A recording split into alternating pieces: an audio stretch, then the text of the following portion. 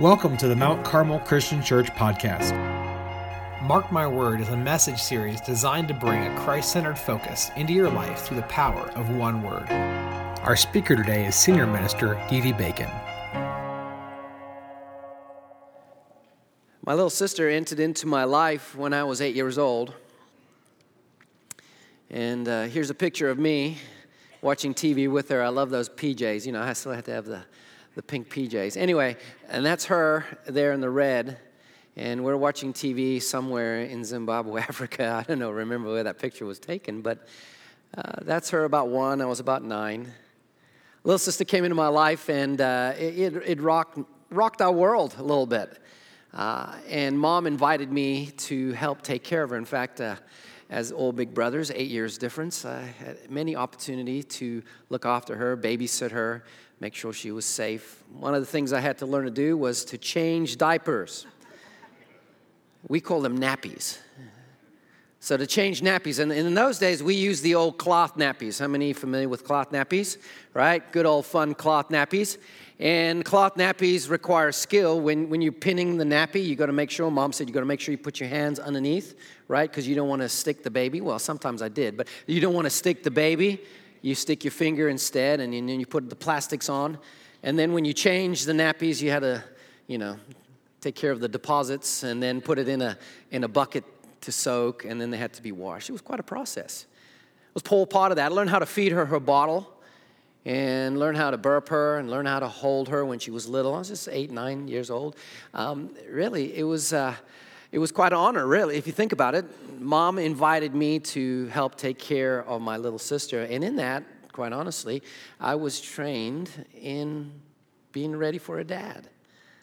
Because when I became a dad, these little things were not a shock to me. They weren't like, what do I do with this? I learned how to change diapers. I was so thankful for disposable. That's easy stuff, right? Learn how to put a diaper on, making sure you defend yourself, because when the cold hits, the baby, anyway.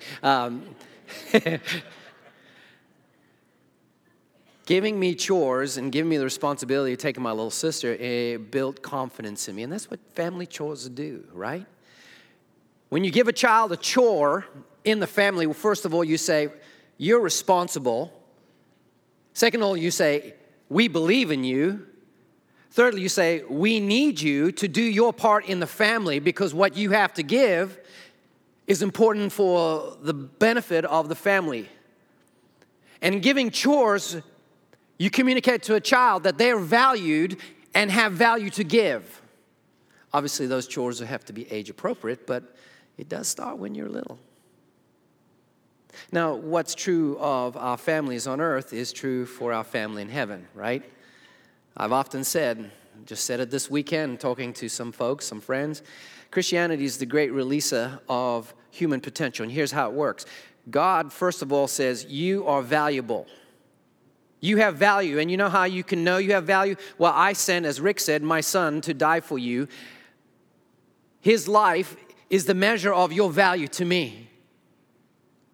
Even though you didn't deserve it, even though you were an enemy of God, God still sent his son to die for you. You have value. That's the measure of your value. Secondly, then, we're told that when we come to faith in Christ, we're given the gift of the Holy Spirit. God's Spirit dwells within us and gifts us to respond to his calling to serve. And therefore, we can say not only are we valuable, but we have value to give. That's why the Apostle Paul calls his ministry grace. It's part of this communication that you are valuable and you have value to give. You are a child of God and you're now brought into the family business. And then the question then is, well, what's the family business of God? Well, to find that answer, we have to turn to the end of the Gospel of Matthew. End of the Gospel of Matthew, we find Jesus with his apostles. And he's getting ready to return to heaven. He's resurrected from the dead. They're up on a hill. They're all around him. They're basically standing there like, okay, now what? Now what happens? And this is what Jesus said. This is the family business. This is what you as the church, you as the children of God, the people of God are to be about now. Matthew chapter 28, verse 18. Then Jesus came to them and said, all authority in heaven and on earth has been given to me. Now, why is he saying this? Well, he's saying this because he was crucified and rose from the dead. He had taken care of sin and once and for all. He had been authorized by his resurrection by God. As one preacher said, if a man says what Jesus said and then died on the cross and rose from the dead, then you better pay attention to what he says. In fact, as far as I'm concerned, if that's true, I'm with him. And Jesus is saying, all authority has been given to me. I have authorization from on high to say these things and to pass that authority on to you. And here it is. He says, therefore go and make disciples of all nations. Go ahead and circle that make disciples there if you want in your bulletin, because that's where it's at. Go in life, go on from this place and make disciples. What's a disciple? A disciple is a follower of Jesus in the pattern of what Jesus set up in training and investing in his disciples, right? So we know that Jesus called 12 men to spend life with him over a 3-year period where he invested himself in them, trained them up, equipped them, prepared them for what was their calling in life. Peter, you will be a fisher of men. You disciples, here's what your calling is, to go and make disciples in the same manner. To make disciples in going small, it's going to be something in which it's going to be relationally based. Going strong, we're not going to be talking foo-foo, fluff stuff. We're talking spiritual stuff. We're talking life, eternal stuff. And it's going to go slow. This process is 3 years. It's not, take a pill and it's all done. It's not take a course in 6 months and you're ready to go. No, it's a lifelong, slow process. Go make disciples. As you go in life, make disciples. And here's some description of what that involves. Baptizing him in the name of the Father and the Son and the Holy Spirit, and teaching them to obey everything I have commanded you. You make disciples in the family business of God by bringing people to faith in the small, strong, and slow, and then helping them and teaching them and encouraging them to live by faith in Jesus. And then he says, and surely I'm with you always to the very end of the age. Well, whoa. How does that happen? Because you're going back up to heaven. How can you be with us? Oh, I'm going to send my Spirit. And he's going to be now available to all of you at all times through the ages. My Spirit will be me with you. This is how this promise is fulfilled. The Holy Spirit with us is the Spirit of Jesus. It's Jesus with us, going with us as we go and make disciples, baptizing and teaching them to follow. And so the family business of God is to make followers of every person we encounter in life. As we go, we bring them to faith, baptism, right? And we teach them as we walk with the Spirit how we follow Jesus. They too can then learn to follow Jesus.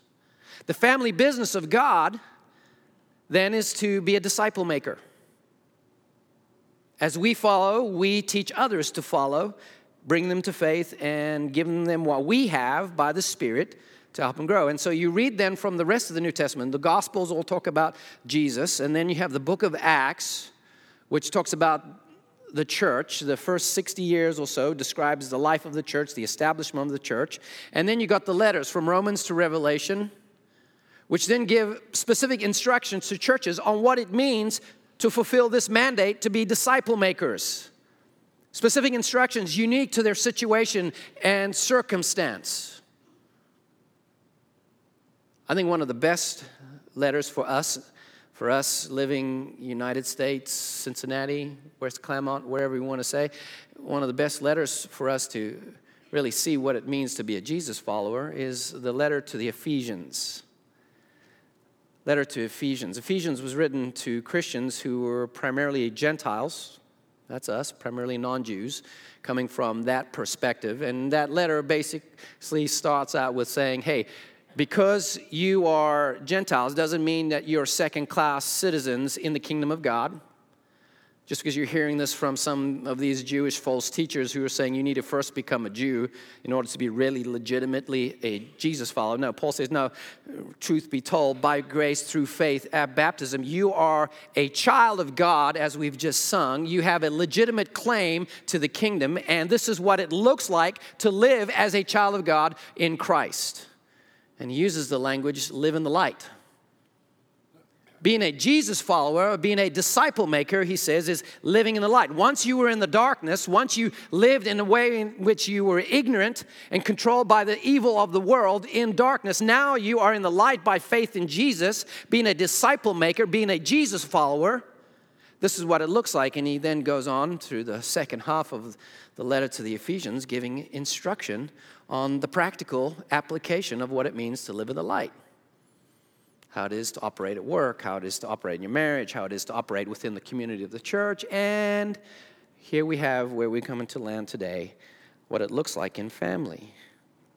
And what we discover is this. My family life is my God-assigned opportunity to be a disciple maker.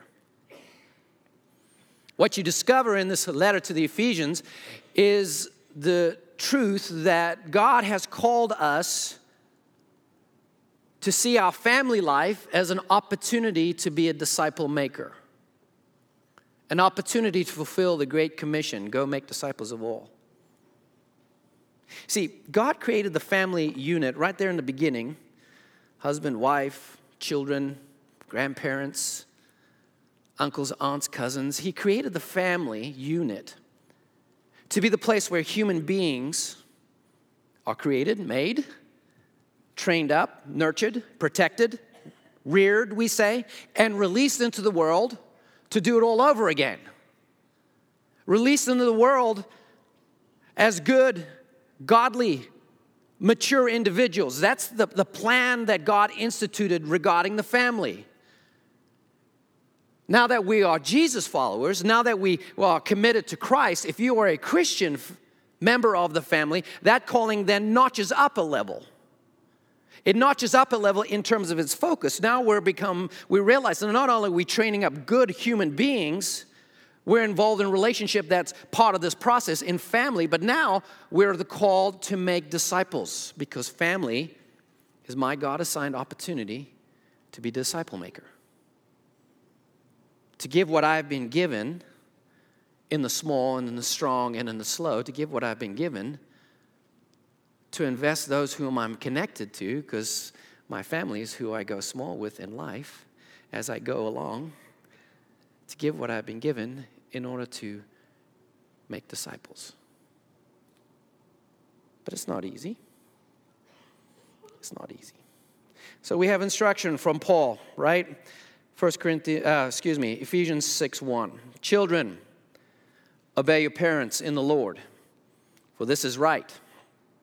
Honor your father and mother. This is a commandment from the Old Testament. Honor your father and mother, which is the first commandment with a promise, so that it may be well with you and that you may live long on the earth. Then he says, fathers, and we can include moms here, parents. Fathers, do not provoke your children to anger, but bring them up in the discipline and instruction of the Lord. See, this is what it means to live in the light, right? Children, parents. But it's not easy. It's a difficult task. Every one of us is a child. Most of us are parents. A lot of us are grandparents. We all have connections in family, and we all know family is not easy. It can be the greatest source of joy, and it can be the greatest source of despair and discouragement. Family life is not easy. There's an enemy who works against us when it comes to family, right? I was reading in preparation and came across a story of a lady named Shirley Radcliffe. She writes in a blog or Writing Kids for the Kingdom. She talks about a time where her daughter Kathy was talking to her daughter, Kayla, who was just 6 years old or so, and she explained to Kayla that she was going to classes, parenting classes, just so she could be a better mommy. Well, that next Sunday, Kayla got upset about something, threw a fit, threw a tantrum, was just letting it loose, and both Kathy and her husband are trying to deal with Kayla, and Kayla just all of a sudden bursts out, "Mommy, I thought you were going to a course to be a better mommy, but it's not working." Right? It's not easy. It's not easy to fulfill this calling, to take the opportunity for family life to be disciple making, because we have in this world a malevolent, not a benevolent, a malevolent, meaning evil force that's working to destroy the family, redefining marriage, confusing parents as to what parenting really is and how to be successful. I mean, if we can't see the news and see how it is celebrated that a mother will kill her unborn baby just moments before birth, if we can't see that as a direct attack on the family, on motherhood, we must be blind. It's not easy. Not only do we have to deal with these outside forces, we have to deal with the fact that we're dealing with human beings within family that are not cooperative because of their weaknesses and their flesh. It's not easy to fulfill the calling to take the opportunity to make disciples in family life. In my research, as I was going along talking about it, and even commentary on people that perhaps have good intentions, TED Talk given a few years ago by a lady who was the former dean at freshman at Stanford, Judy Lythcott-Hames. Let me read to you some of the transcript of what she talks about when she's discussing checklist parenting, talking about some of the philosophies that we've entered into our operations as parents that are undermining our children and undermining this call to be disciple makers. She says it's this fear-driven, well-intentioned drive by parents to always keep our children safe and sound and fed and watered. We stress about them going to the right schools, that they're in the right classes at the right schools, and that they get the right grades in the right classes in the right schools. But not just the grades, the accolades, the awards, the sports, and the activities, and the leadership, so they do not blow their chance at going to their destined next step to greatness, which usually is the perfect college situation. And so what do? We have to argue with every teacher and principal and coach and referee and be our kids' concierge, their personal handler and secretary. And then with our kids, we spend so much time pushing and pulling, helping and haggling to be sure they're not screwing up, not ruining their future. We say we just want them to be happy. But the first thing we ask too often about when they get home is their homework and grades and scores. And when they see in our faces that our blessing only comes from their good performances, the message is well received. And in doing this, she says, we reap what we sow. Our children who will always have to have parents that will be there, cover, protect, intervene, leaves the kid feeling bewildered and maybe even incompetent. They grow up feeling like I've got to have a parent attend my every move. I'm not capable of being a successful fourth grader without my parent doing my homework for me. This craziness treats kids as if they're an investment in terms of being a portfolio to build in order to produce great returns. But the returns of this is that we have young adults who fail to launch into life, unable to travel on their own pathway, make their own choices, fall down a few times, get back up, get stronger as a result of that experience. Too many of our young adults today are bewildered at the task of being an adult, she says. Depression and anxiety are spiking in young adult populations and adolescent populations. Studies show that these things correlate to an over-involved parenting style with higher rates of anxiety and depression. You know, if I wanted to undermine the fabric of society, if I had a plan to destroy society, you know where I'd go after? I'd go after the family. Because it's the building block of society. And what do? We have an enemy who's going after the fabric of society. It's no mistake that after Paul gives all this instruction of living the light, talking about the family in Ephesians, I don't believe it's any mistake then he starts talking in terms of warrior. Put on the full armor of God, he says, because our fight is not against flesh and blood. And you got to say there's a direct correlation there, right? We have an enemy who's seeking to destroy all good things of God, and the family's right there, dead center. And therefore, those of us who are called to live in the light, those of us who are called to live according to what God has called us to do, to fulfill our calling because we have value and we have value to give, to fulfill our calling in the family business, we have to recognize this fight has to be taken up. And we cannot back down. And we've got to rely on the resources that God gives to us. And we're going to have to sift out the bad information and live by the truth and give ourselves to the commitment to do whatever we can, wherever we can, however we can, to fulfill the calling to make disciples of Jesus with the family opportunities we're given. Knowing it's hard. And so we have Paul. Parents, expect your children to obey in the Lord. I know the direction is to kids, but really, let's be honest, it's to parents. Parents have the expectation for your children to obey and honor. Why? Because when they learn that, it will save their life. Parents, fathers, don't exasperate your children. Understand that your parenting style has to be either not too harsh, the extreme of the authoritarian, but not too soft, the extreme of trying to be their pal or the parole officer. But right there in a good balance, being their parent, knowing that they need parents, not pals, knowing that they need your wisdom and definition of what's right, not figure it out on yourself, follow your heart, mumbo jumbo.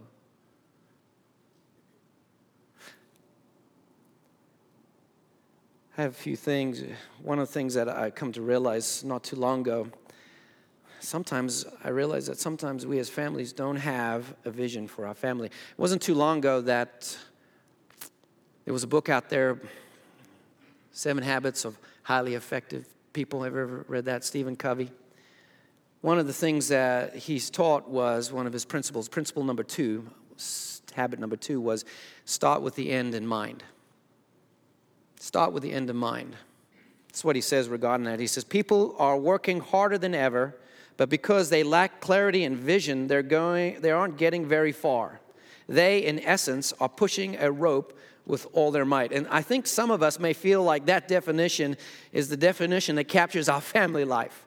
In essence, we are pushing a rope with all their might. We're trying hard because we know we're supposed to do something, but it doesn't feel like it's making any progress. And I think the problem is that sometimes we don't realize we have to step back and begin with the principle. Begin with the end in mind. What is your vision for your family? And is that vision growing? Is that vision central? Do you have an idea why you do family? Do you have a picture of what you want from your children when they're adults? Do you have a picture of how you'd like your grandchildren to be and how you'd like to operate with your adult children in encouraging them with their grandchildren? Do you have a picture of how you're to treat your parents as they age? Do you have a vision and understanding of the end in mind regarding these things? Because when we are captured by that vision, it then directs our efforts towards working towards that. And again, it's not a perfect thing. That's why we rely on God and His Spirit and His resources. It's one of the useful things with the use of this book. If you read the book, One Word, you will find out that gives examples of families doing the one word together. In fact, a good friend of mine was sharing this with me. He said he has some little children and they kind of work through the book together. Remember the process is prepare your heart. And then the process is look up to God, seek God for a word that will guide you through the year. And then when that word comes, then live that out. Well, he worked this out with his wife and his kids, and he incorporated them in this conversation. And each of them had their word, and they made this poster or whatever, that their word that they were able to put in front and center for each of them to encourage one another. But they as a family came up with a word. They as a family came up with a word that was under this umbrella of discipling them in Christ, each other. And the word was intimacy. And that was their family word. In your family life, perhaps you could incorporate others, depending on where you are, and bringing together a word that you live by. One of the most powerful things a family can do to make disciples is to pray together. And I say pray and read the Bible together. Kids, read the Bible to your kids. Read them Bible stories regularly. It's powerful. It's powerful in this endeavor. Why are you doing this? Because you know that family is your opportunity to make disciples. Do chores. Do chores and serve together. Here's some activity. Chores means make responsibility of your kids. My wife, she was so very good at this, and I think, we weren't perfect parents. My kids aren't perfect kids. But this one, I think Shannon got it right. And I've told you this before. She was like, these kids have it too easy. Let's make some jobs. I mean, one of the jobs was go and collect penny deposits outside, clean up the backyard from penny deposits, if you know what I'm saying, plastic bag. And it was always fun to watch them do that because one would carry the bag and the other one would carry a stick, and they would argue as to who would do what, and they would be like, but wow. Have your kids do the laundry. Help them learn how to make responsibility. Why it's so important that, it's their room. Let them take care of it as they want. No, it's not their room. And if you let them take care of it as they want, it's going to multiply and explode through the door, down the stairs, and infect the entire house. Your dog will be lost there and never come back out.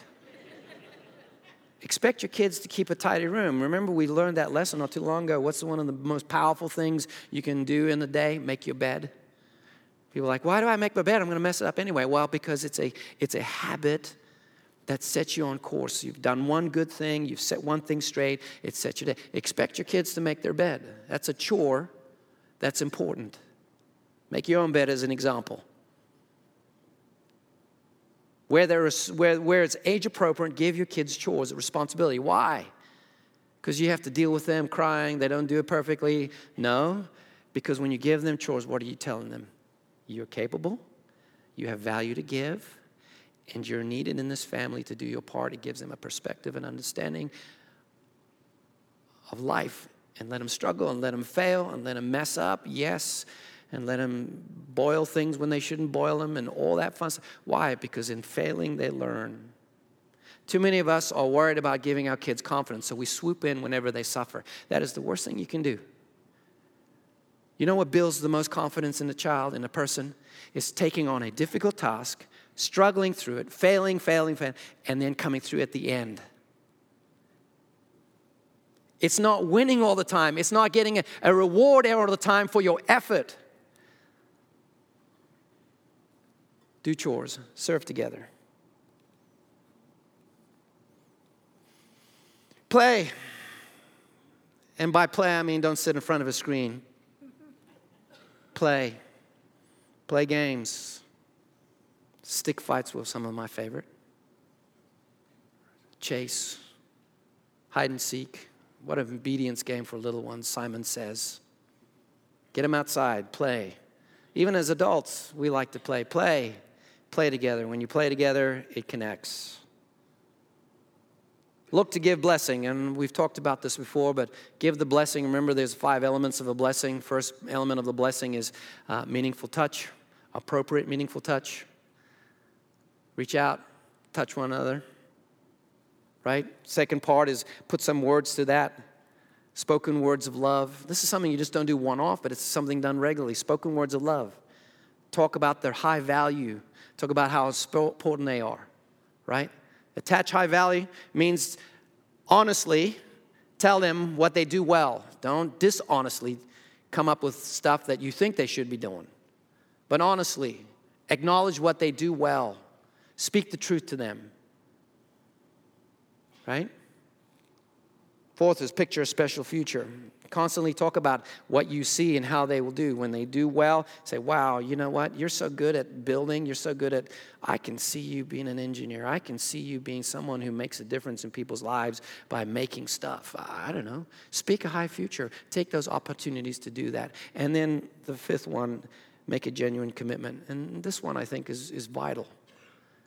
Make a commitment to stick in there, because guess what? It's going to be up and down failure. It's going to be discouraging. There's going to be many tears, right?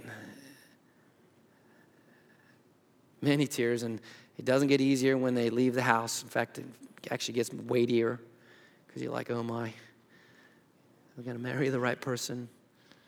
Are they going to take a loan that's going to put them in it gets heavier.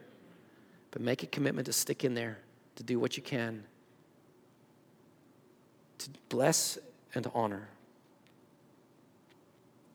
Hopefully this is encouraging you, giving you some thoughts, giving some idea. But bottom line is, let's have a vision for our family.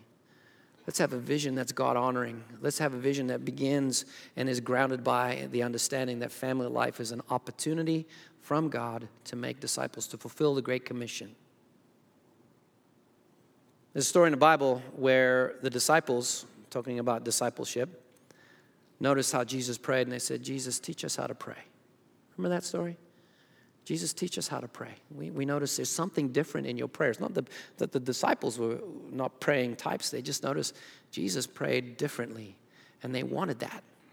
How did they see that? Well, because they were living life together with him. And so what did Jesus say? He shared with them a structure. Now, we use this as we call this the Lord's Prayer, but really we have to understand this is the Lord's guidelines, the Lord's teaching on prayer. Right? How does the Lord's Prayer go? You can turn there on the screen, Matthew chapter 6, verse 9. You can say this with me. Our Father, who is in heaven, hallowed be your name. Your kingdom come, your will be done on earth as it is in heaven. Give us this day our daily bread, and forgive us our debts as we have also forgiven our debtors. And do not lead us into temptation, but deliver us from evil.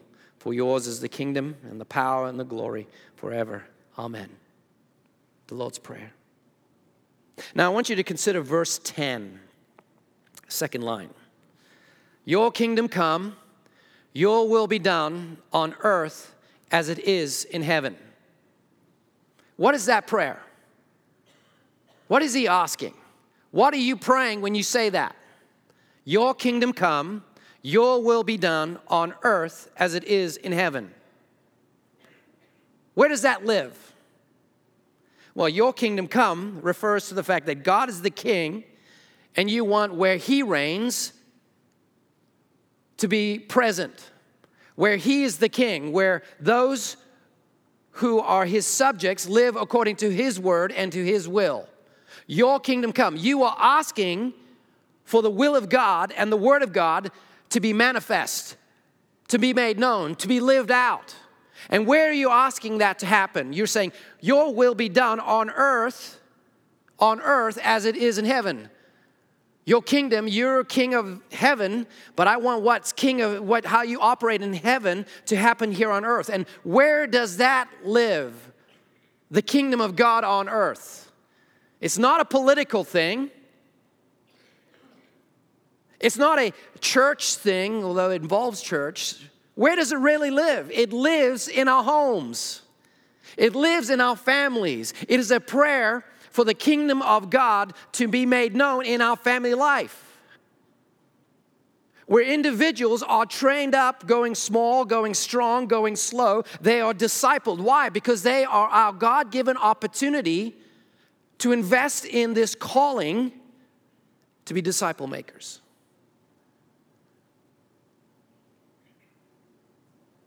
Your kingdom come, your will be done on earth. And it's a prayer for now. It's a prayer of hope, because sometimes it doesn't work. I get it. And I know many of you are heartsick regarding your family situations. Children not responding to the best you can. You're looking back on your life before you really knew the Lord. You're like, I messed up. How am I going to change that? I get it.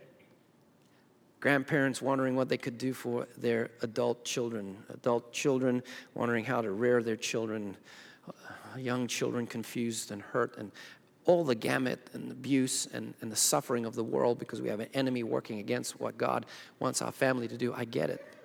But it doesn't take away from the power of this prayer that we pray today, and we seek to align ourselves by the power of the Spirit, because what did he say? Go into the world and make disciples, every one of you.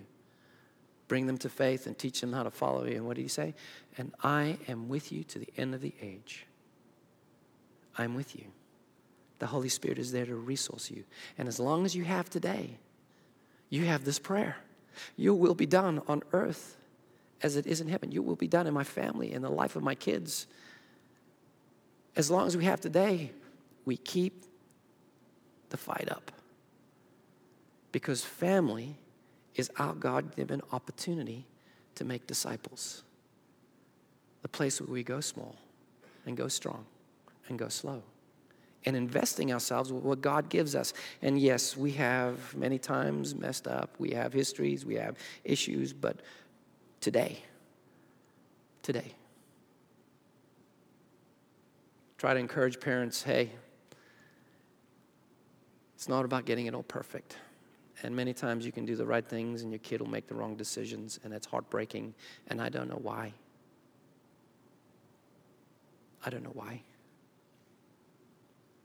But we fall on the power of God and the grace of God, and we continue to be obedient to this calling. And while we have today, thy will be done on earth as it is in heaven. Because family is our God-given opportunity to make disciples. Let's pray together. While we're praying, I'm going to ask the guys that are here to pray with you in person. You can stand. Please do. Guys that are here to pray with you in person, elders, members of our prayer team, be available, pray with you in person. If you have a decision regarding your next step or your faith journey, you can share with these guys what that is, and they will will direct you in the next step. Let's pray. Lord, I just thank you for the blessing of family. Truth be told, family is the source of our greatest joy and the source of our greatest struggle. I'm thankful that you understand this. I'm thankful for stories like the prodigal son, which capture your heart. Father who loses his son in rebellion and is overjoyed when he returns. And that father in that story is you. That father in the story is many of us. Lord, I pray that you would just guide us with wisdom. Help us to do our part wherever we can to encourage and bless and give what you've given us to help those we're connected to in our family, those who we do life with, going small, going strong, going slow. Help us to make disciples. Many of us feel inadequate. Parenting definitely makes you feel inadequate. Many of us feel inadequate, but Lord, we're thankful for the promise that you're with us and you give us what we need if we're open to it, and that you redeem even our mistakes, and we continue to seek to be obedient to you in that. Help us, Lord, to counteract the enemy's work, and while the family's been destroyed in the world, help it to be revived and reclaimed and redeemed in the church, and that we will truly be a light. We will truly be a light to our community in this way. In Jesus' name, amen. Thank you for listening. You can interact with us online at our website, www.mtcarmelchurch.org. Also on Facebook, Twitter, and Instagram.